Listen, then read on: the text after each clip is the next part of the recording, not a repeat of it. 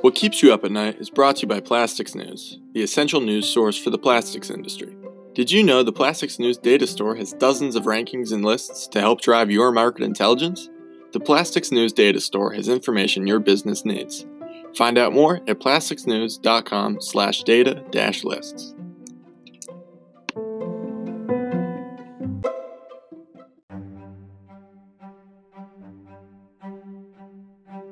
I'm Brennan Lafferty, publisher of Plastics News. This is What Keeps You Up at Night. My guest this week, Karen Laird, editor of Sustainable Plastics, a sister publication of Plastics News. Europe has seen a drastic decrease in COVID cases in the last several months. Laird, who's based in the Netherlands, discusses the strict stay-at-home orders that took place across Europe, including fines imposed for public gatherings of groups of 3 or more. Now, with the virus under some control, Laird talks about how businesses are opening up. But what does that mean for the Fakuma trade show, the industry's largest in Europe, scheduled for Germany this October? Laird gives her insight, along with some of the biggest stories she's written for Sustainable Plastics. It's July 8th. What Keeps You Up at Night begins now.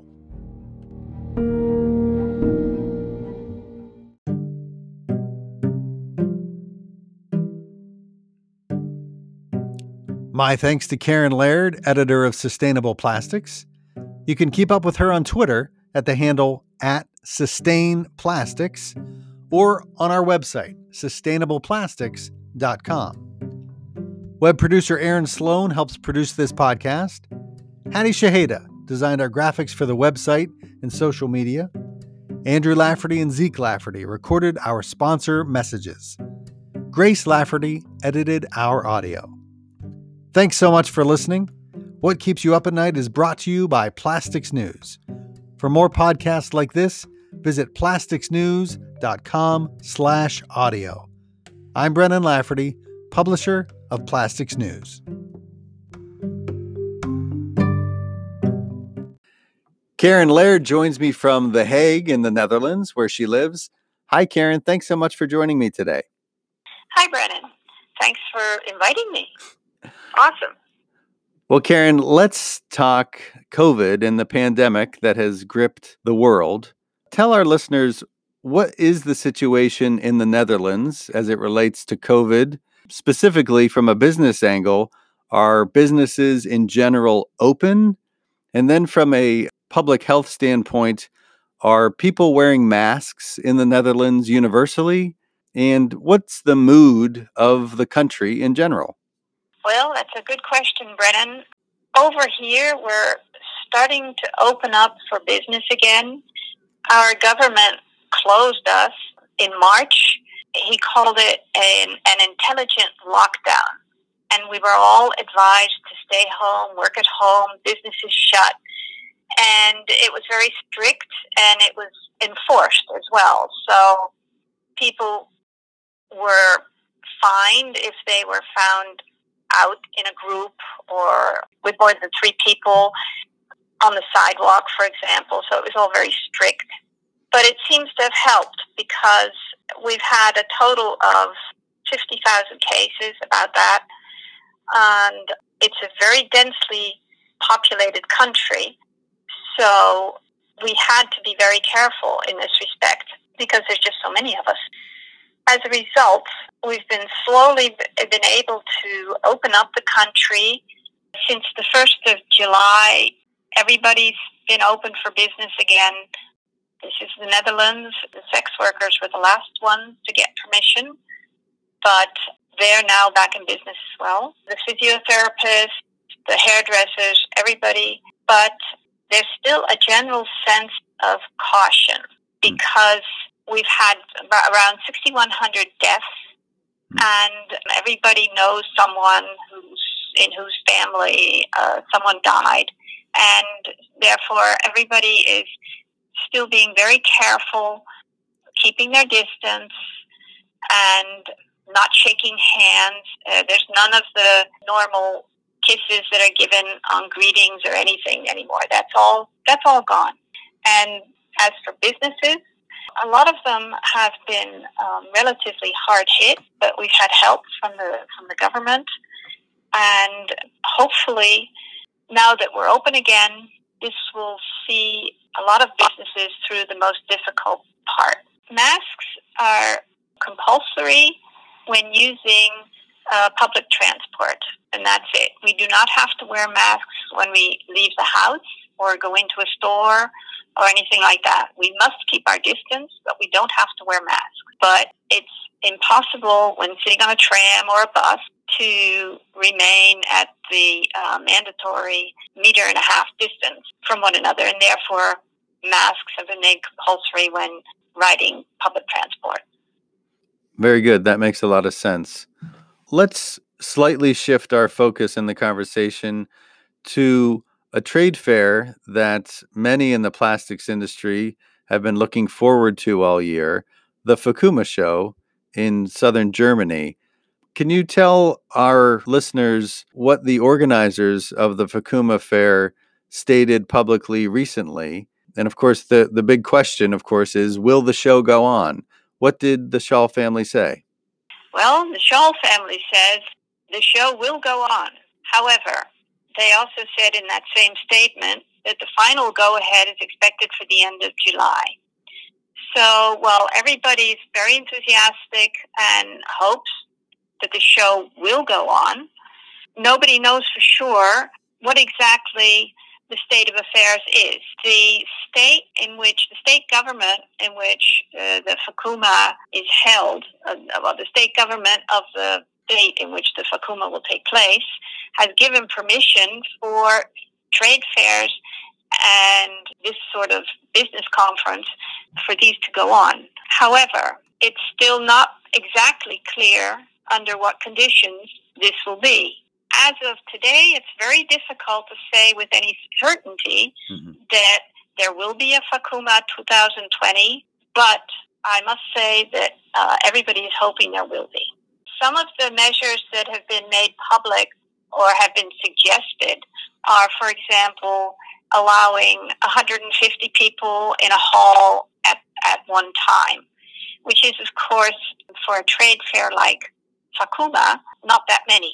Another thing will be the use of plastic shields everywhere. People will be masked. Also, the number of visitors will be counted as they come in and go out. So how exactly that will work out in practice is anybody's guess because, well, it's in October and it tends to rain sometimes in October. So I don't see great crowds of people standing outside waiting to be let in if it's raining, for example. So, I mean, these are all practical considerations that are still, these details still have to be worked on. Well, Karen, as we mentioned at the beginning, you're the editor of Sustainable Plastics. You previously served as our editor of Plastics News Europe. Tell the listeners, what's the difference between Sustainable Plastics and Plastics News Europe? How has your coverage changed since a year ago? Well, we used to be a pan-European plastics trade journal that covered every aspect of the plastics industry, and we were one of the very, very many such journals doing that at that time in Europe.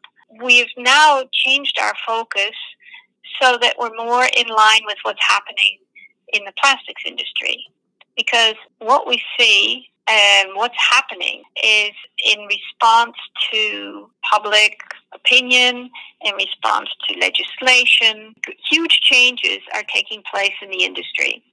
People are becoming more aware of the fact that you have to be more responsible in the way plastics are managed. It's no longer good enough just to make plastics, to make a plastic product, and then take your hands off it. No more responsibility. No, we have to find ways to be more circular in our use of plastics. Also, because the realization has dawned that oil is a finite resource, and plastics, a lot of plastics, are made of oil. Therefore, if we just use oil to make plastics and then simply throw it away, we're throwing away a very valuable resource. And that really doesn't make sense when you think of how much energy, how much effort, how much money is involved with these materials. So these are all developments that we saw, and we thought, well, Sustainable Plastics is a magazine that is focused on covering these trends. The shift in opinion, the shift in legislation, and the shift in the way plastics are viewed in general, also by the industry. And that's the biggest difference. Before that, we just had news. Now we've got news that's relevant to the plastics industry now and in the future. I know the latest issue of Sustainable Plastics is out. It's available on sustainableplastics.com today. What should readers expect when they open up the new issue of Sustainable Plastics? What are some of the stories that are in that issue? One of the first stories that they'll encounter is an opinion piece written by a circular economy advisor employed at Tomra, the manufacturer of recycling equipment. And she sailed on an expedition through the Northern Pacific Great Garbage Patch. And she's written a very interesting piece on why the plastics never go away. She's seen where they go, and they don't go away. And that's very much worth reading. A couple of the features this month were on digitalization and how they can promote sustainability. We did an interview, for example, with the CTO at DSM about his company's digital roadmap and how this is, he said, as he put it, intimately linked with sustainability. So those are a few of the things. We also are highlighting blockchain and how this will enable traceability in the plastics industry, which will enhance the recyclability of plastics by making it possible to identify exactly when and by whom a material was produced, where it went, what was made from it, and what happened then. So in that way, we'll be promoting circularity as well. So these are a few of the highlights. Plus, I can thoroughly recommend the one about bioplastics, which is an Italian company who's specialized in PLA compounds. And the point there is, as he says, it's not about biodegradability or the end of life. It's about CO2 emissions. We can reduce those so significantly by using plant-based feedstocks instead of oil. So that's interesting as well. Yeah, that is interesting. Yeah, it's been amazing during the pandemic to see stories and read news articles around the country and around this country and around the world about how our CO2 emissions have been greatly reduced as air travel had been pretty much ground to a halt. But I'm sure that will start to build up again once, especially business travelers, begin traveling in full at some point. Yeah, I think that has already started. I've read a few articles saying that emissions are almost back to where they were, which is in some sense a shame. Yeah, I think. You were talking about the latest issue of Sustainable Plastics. It's got me wondering, what are some of the most popular stories that you've worked on for the website or the publication during the first 6 months of 2020? It's certainly been a wild ride, not one that we ever would have expected coming into this year. No, it's been a wholly different experience than I'd ever thought it would be. But still, it's been fascinating working on sustainable plastics. I would say one of the really interesting stories that I worked on was about the fact that microplastics have now been discovered to be airborne as well as seaborne. We all know about microplastics that were in our personal care products that we were washing down the drain, and then these were ending up in the seas and in oysters and this sort of animal. But now they're apparently airborne as well. They've been found in the most remote spots, in remote wildlife parks in the United States, in the western part of the United States, where plastics never should have been found. And this is an eye-opener. Nobody knew that this was possible. And we still have to study the effects of this on animal wildlife, but on our own lungs as well, because the researchers said that the microplastics were of the right size to be an irritant to lung tissues. So this does not sound like good news. That was a very interesting story. We've had one that drew a whole lot of attention on the site was about a blockchain application for marking products for recycling, and it was one of the first that we've written about that, and our page views were doubled. And it was amazing because it was a rather technical story, but apparently it hit a nerve with a lot of people. I guess my final question to you, Karen, would be about your coverage of the plastics industry doing so remotely. We're all working from home these days, and we're so used to hopping on airplanes and visiting plastics processors and converters and machinery makers and going to trade fairs.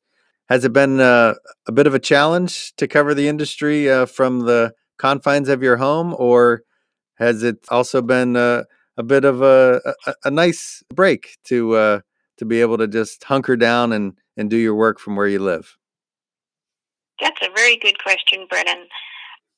Well, to be honest, it's been a bit of a break, of course, because when I cover Europe, which involves quite a lot of travel, and not having to travel means that I have more time to write and to develop stories because I'm not in an airplane or somewhere else. On the other hand, it's always good to go places and to actually see with your own eyes what people are doing and what the latest developments are. And you can't do that in just online digitally. Mm-hmm. So it's a bit of a two-sided question. Mm-hmm. On the one hand, it's been convenient, it's been time-saving, and a lot more restful. On the other hand, personal contact is always, it's warmer. It's easier to have a talk, to have a personal talk with people than to talk via Zoom. Mm-hmm. So, of course, I'm very happy with the digital options that we have today, but I also like getting out there and talking to people.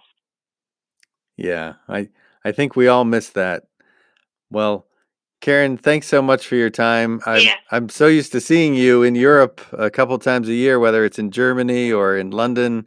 I sure hope we get to see each other and work together in person sometime soon. I hope so too, Brennan. I'll look forward to that. Me too. Thanks, Karen. So many of us these days are working from home, and we are surrounded by our loved ones. In that spirit, here's my son, Zeke Lafferty, with our closing sponsorship message. What Keeps You Up at Night is brought to you by Plastics News, the essential news source for the plastics industry. Sign up today for a paid subscription to Plastics News. Options include print, digital, or group subscriptions tailored for your business needs. Find out more at plasticsnews.com/subscribe.